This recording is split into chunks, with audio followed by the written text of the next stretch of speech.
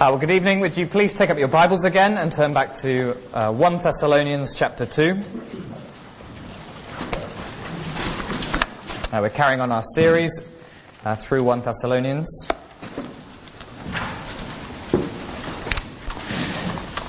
And before I preach these words, let's pray together.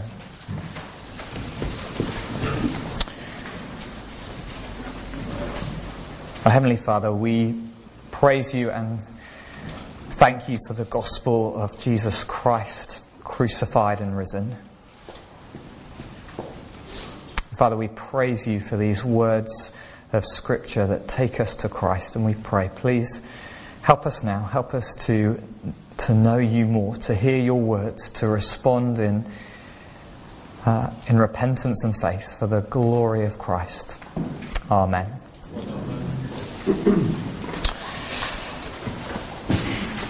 Now, about 10 years ago now, I remember hearing a church minister saying he had actually warned his kids that he expected to be put in prison during his lifetime for proclaiming the gospel.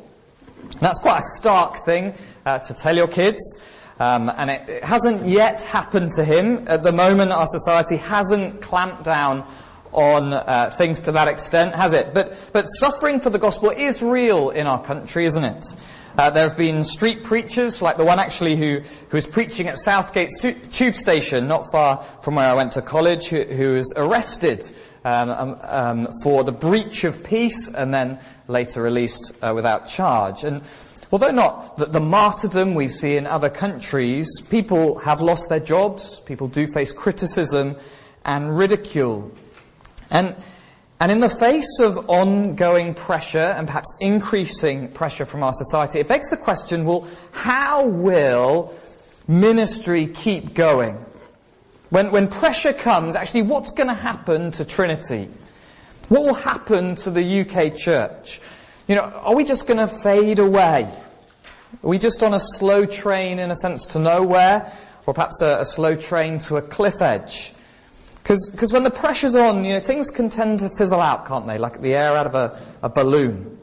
When this passage of 1 Thessalonians, God is showing us He's got a plan. We praise Him for it. He's showing us the essentials of what keeps the show on the road. What keeps the church going. Because the Thessalonian church was born in suffering. If you remember last week, if you were here, Paul had given thanks for God's work in their lives. And within that, he had mentioned how he and Silvanus had come to them. And now he goes into more detail of what that was actually like. And it's all in the midst of suffering. Paul had been suffering before he got to them. We see that in chapter 2, verse 2. They had suffered, been treated shamefully at Philippi. And then in Thessalonica, right from the start, if you remember when we read Acts last week as well, right from the start, leaders had rallied against Paul and Silvanus. Jews had forced them out of the city. And even also from verse 14, near the end of our passage, it looks as if that suffering has continued. They're facing persecution from their own countrymen. So in the light of that suffering, like we've just talked about, the Thessalonians may have been wondering, well, what's going to happen? Will it all fade? So Paul gets to the heart of the matter. He gets to the heart of ministry. You know, here, what we're going to read is what's essential. Here's God's plan to keep the church going. And he looks at two things. He looks at the messenger and he looks at the hearer. And in so doing, gives us two marks of gospel ministry in the midst of this suffering. So firstly, God has bold messengers. We're going to be looking at verses 1 to 12. God has bold messengers. Let me read verses 1 and 2 again of chapter 2. For you yourselves know, brothers, that our coming to you was not in vain. But though we had already suffered and been shamefully treated at Philippi, as you know, we had boldness in our God to declare to you the gospel of God in the midst of much conflict. What's Paul's focus? Although they had suffered, although they're in the midst of much conflict, we had boldness in our God to declare to you the gospel of God. Boldness to declare the gospel. God had ministers who are willing to put their head above the parapet about Jesus. Even when the world is against them, when their lives are in danger, they speak up. Paul says it again in verse 4, but just as we've been approved by God to be entrusted with the gospel, so we speak. So we speak. The gospel came to Thessalonica all those years ago because God has bold messengers. The church will continue to grow because God has bold messengers. But it's not just boldness that's essential here. Paul wants to show them how he was bold. And at its essence in these verses is integrity. God has bold messengers with integrity. Their whole life and their whole ministry, it matches up. And Paul shows us three areas of how he had integrity. Integrity in the word, integrity in motive, and integrity in love. Firstly, in word, verse 3. For our appeal does not spring from error or impurity or any attempt to deceive. Paul kept speaking the gospel. Why? Because it was true. It wasn't made up. It didn't spring from some immoral bent. It wasn't just a lie that he wanted to deceive people with. And if it had been, there would have been no way he'd have kept going. When the pressure comes, someone who knows they're saying a lie will often admit defeat and give up, won't they? You know, just think of a kid in school. They start spreading a lie about a teacher. It's fun, you know, people love the gossip about it. The cool kids in the year above start, you know, giving him a bit of street cred, and people come up to him and are like, you sure it's true? And he's like, of course it is, why would I lie? You know, and he sticks to his story. But then the gossip reaches the staff room, the head teacher gets a whiff of it, and he starts to seek out its root. You know, and suddenly the kid standing in the head teacher's office, terrified of being expelled, you know, talks a little bit differently. Suddenly the lie starts to fade. He becomes a bit vaguer. Eventually doesn't really know any more. Under pressure, people don't stand behind something they know to be a lie. But that's why Paul did keep going. This was true. There was no way he was going to back down. He was bold because of his integrity in word. Secondly, he was bold because his integrity in motive. Have a look at the middle of verse 4 to verse 6. So we speak, he says, not to please man, but to please God, who tests our hearts. For we never came with words of flattery, as you know, nor with pretext for greed. God is witness. Nor did we seek glory from people, whether from you or from others, though we could have made demands as apostles of Christ. Paul has a heart for God. He was all about him. He was all about pleasing God. He wasn't about pleasing the Thessalonians or getting glory from people or even a personal gain. His motivation, his reasons for proclaiming Christ sprung from a heart sold out for God. No wonder there's boldness. You know, doing something for God brings with it its own pleasure, its own motivation, its own rewards. You know, when we do something for someone we love, it keeps going, doesn't it? You know, like if you're making a present for a close member of your family, you know, like creating a photo album for your mum or something, it takes time. You know, you're up late in the night putting photos together, making it all look good. And even though you're tired, even though it takes time, it's for your mum. It feels worth it. It springs from a love for her. And as our hearts become more and more in love with our Heavenly Father, so we live to please Him, not to earn His love, but because we love to do it. And for Paul, that kept him going. He had integrity in his motive. And thirdly, in love. Paul has a glorious love for the church. In verses 7 to 12, he goes into this great affection for them. It's a beautiful passage. And it uses two, if you notice, parenting metaphors to show his care for them. Verse 7, he's like a nursing mother. You know, that deep care a mother shows for her newborn, keeping it alive, gently resting its wobbling head, giving literally of herself to keep that small life going.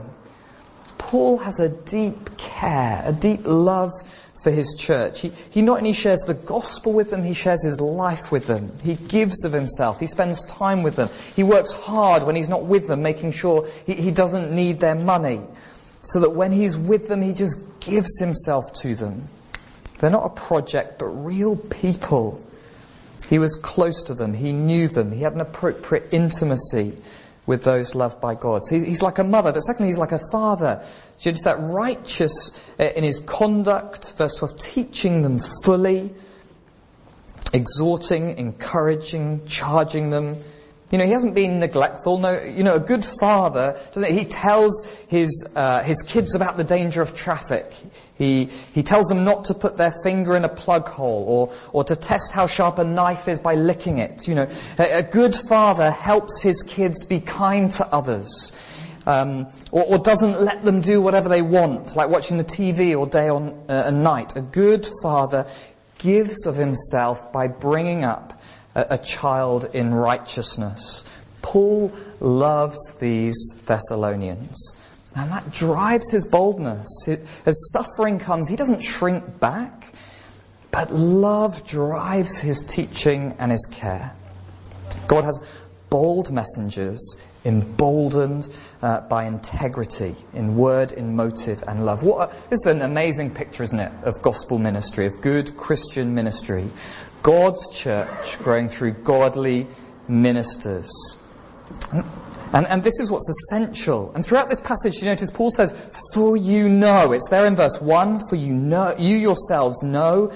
And we see it again through the passage. He's reminding them. This isn't new for them. He's saying, look, you even know this is essential because you saw it in us.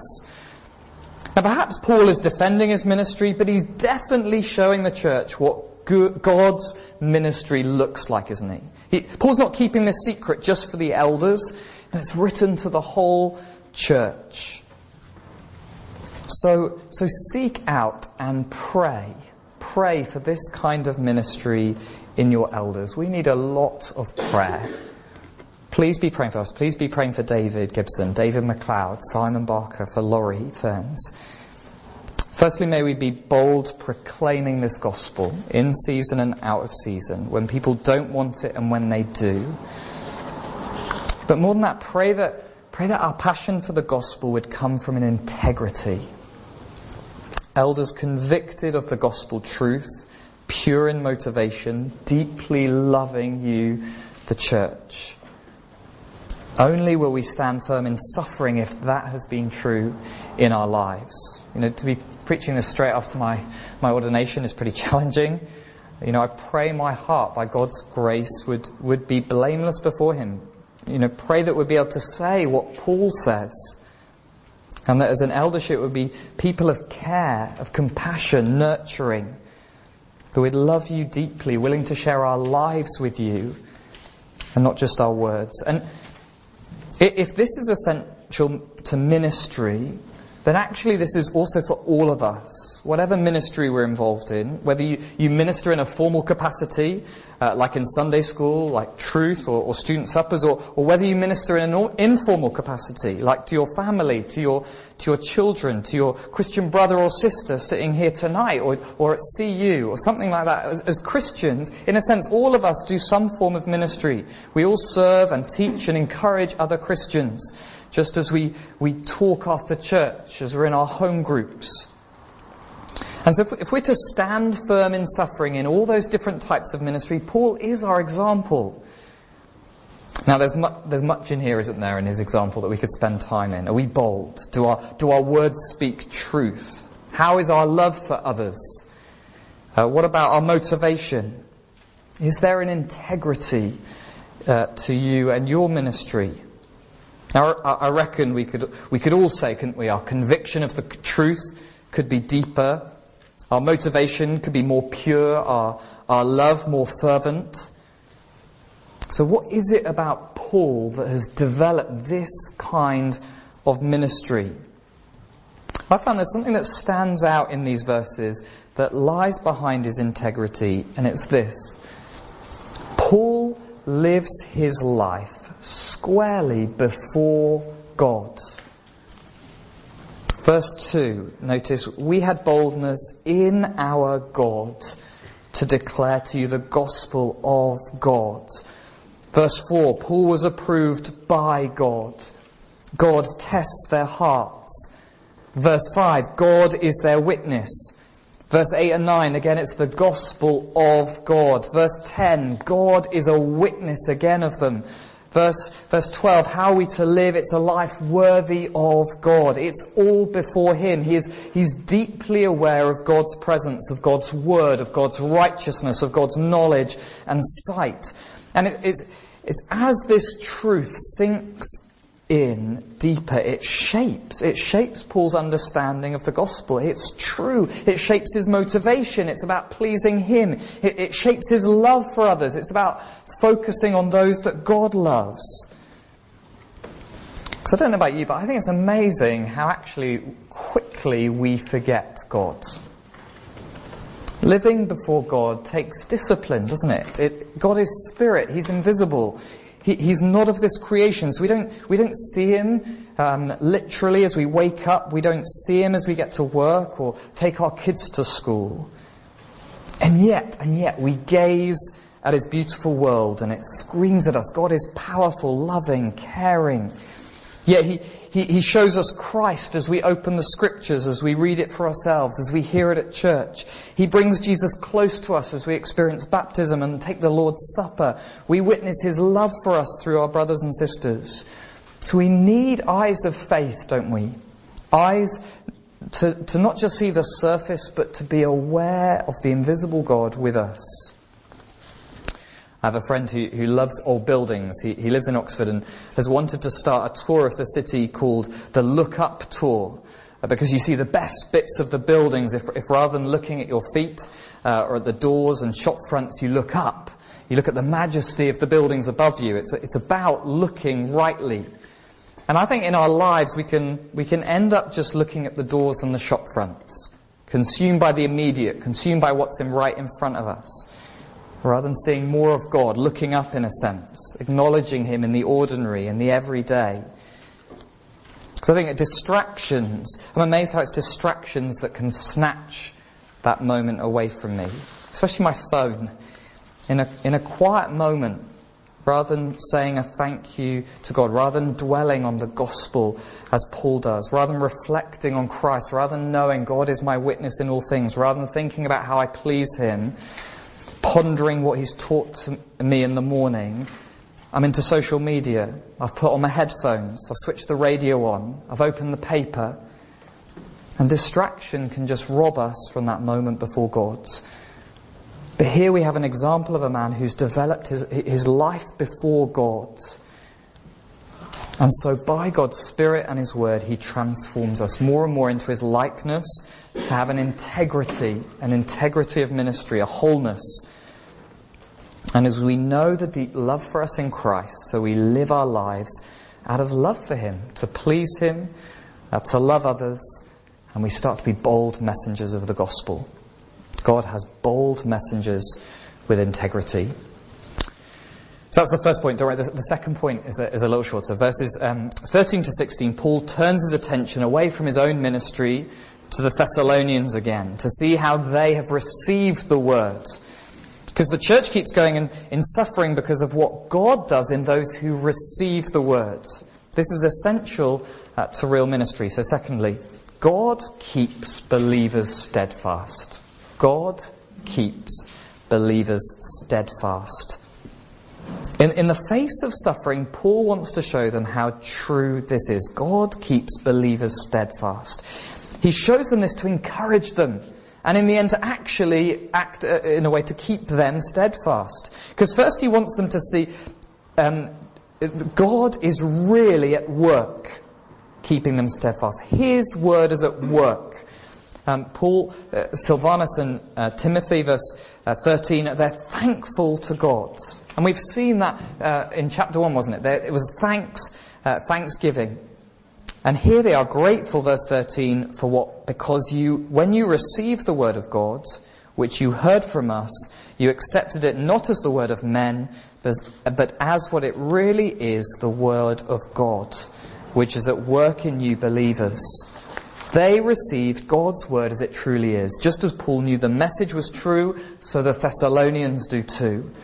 To receive God's word shows God is at work. And more than that, they can tell God is at work in them by their endurance, by their steadfastness in the face of suffering. Verse 14. Have a look. For you, brothers, became imitators of the churches of God in Christ Jesus that are in Judea. For you suffered the same things from your own countrymen as they did from the Jews. Right now, this church has faced lots of opposition, and yet they're still there. They can look around them and see that a church God has kept steadfast. As we've seen, in the face of opposition, things should disintegrate, shouldn't they? But not with God. He works powerfully. And not only is Paul showing them that it really is God who is keeping them, he reminds them that God's keeping his church in suffering. It's the pattern. It's normal. Normal for the church to suffer, and normal in God's power to remain steadfast. We've just read that the churches in Judea faced it. But not only them, verse 15, Jesus faced it, as did the prophets. And then lastly in verse 16, the apostles also are being hindered by these Jews. God's beloved Son himself faced persecution, and so has his church. Paul's saying you're not alone and you're not unusual. It can be really a real encouragement, can't it, to hear others are facing what you're facing, can't it? Like when you're dealing with an illness or a stressful situation, to sit down with someone who's been through something similar, or to read someone else's reflections on what's happened to them, can be some relief, can't it? It's like, wow, yeah, that's exactly how I'm feeling, or phew, I thought I was the only one going through this. And Paul is reaching out to them similarly. We're suffering like you and with you. And you still being a church, having faced all that, what does it show? It shows God is at work. God keeps believers steadfast. As persecution comes, he keeps his church. Jesus stayed firm even to death. The Judean church is still there. And in the end, what do we see? God will vindicate his church. Right at the end of verse 16, but God's wrath has come upon them at last, or has come upon them forever.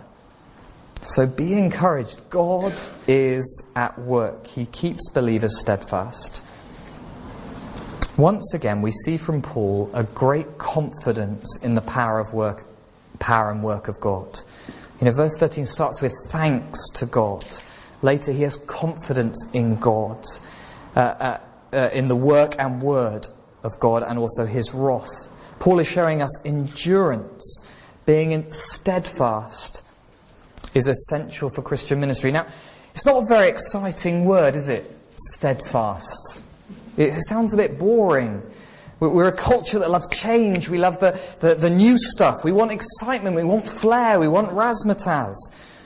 But at the start of this church's journey, Paul's focus is that they keep going. That they're steadfast. Now, as we apply this, we've got to see that two things are going on. Okay, firstly, Paul is confident in God to keep them going. He's the one doing it. But secondly, it's interesting, Paul is telling them so that they're encouraged to keep going. Those two things don't work separately, but together. God keeps believers steadfast by us encouraging each other to keep going. So firstly, what do we trust actually to keep one another going? To keep believers going? Is it our projects? Is it our plans, our meetings? Or is it God himself? Do we make as much time for prayer as we do for planning and for meetings? But also, as we trust God, how are we encouraging steadfastness in one another? Do we see that as important? If you are young in the faith in Christ, right now, putting down foundations that will keep you going really matters. Do you know just the truths of what happened to Jesus, his perseverance, the persecution he faced, his death, but also his exaltation as his resurrection. Do you know the story of Acts that we're looking at in the morning? What happened to the early church? Let the truth of persecution, but also God's steadfast care for his church, work in us deeply. If you're a student, please get along to student suppers after this. This is an issue we're going to be thinking about. We're going to be in the book of 2 Timothy, which thinks about persecution and faithful ministry. But also as part of our ministry, how essential do we think steadfastness is to what God is up to? Is that what you pray for people? When you support someone, just chatting to them about their faith, is this your aim for them? Do you aim to keep them going despite what they're facing? Do you thank God when you just see a saint persevering, even just with a shred of faith, when things are tough? But to finish, we praise God that he's the one who brings what is essential to the church. We praise God for his bold messengers, and we praise him for keeping believers steadfast. It's grounded in him. It's the work of the work through the gospel of grace in Jesus Christ our Lord. He's the one who suffered at the hands of his fellow countrymen, isn't he? He's the one who died, but the one who is vindicated, rose victorious. We praise God. The church is in safe hands. Amen.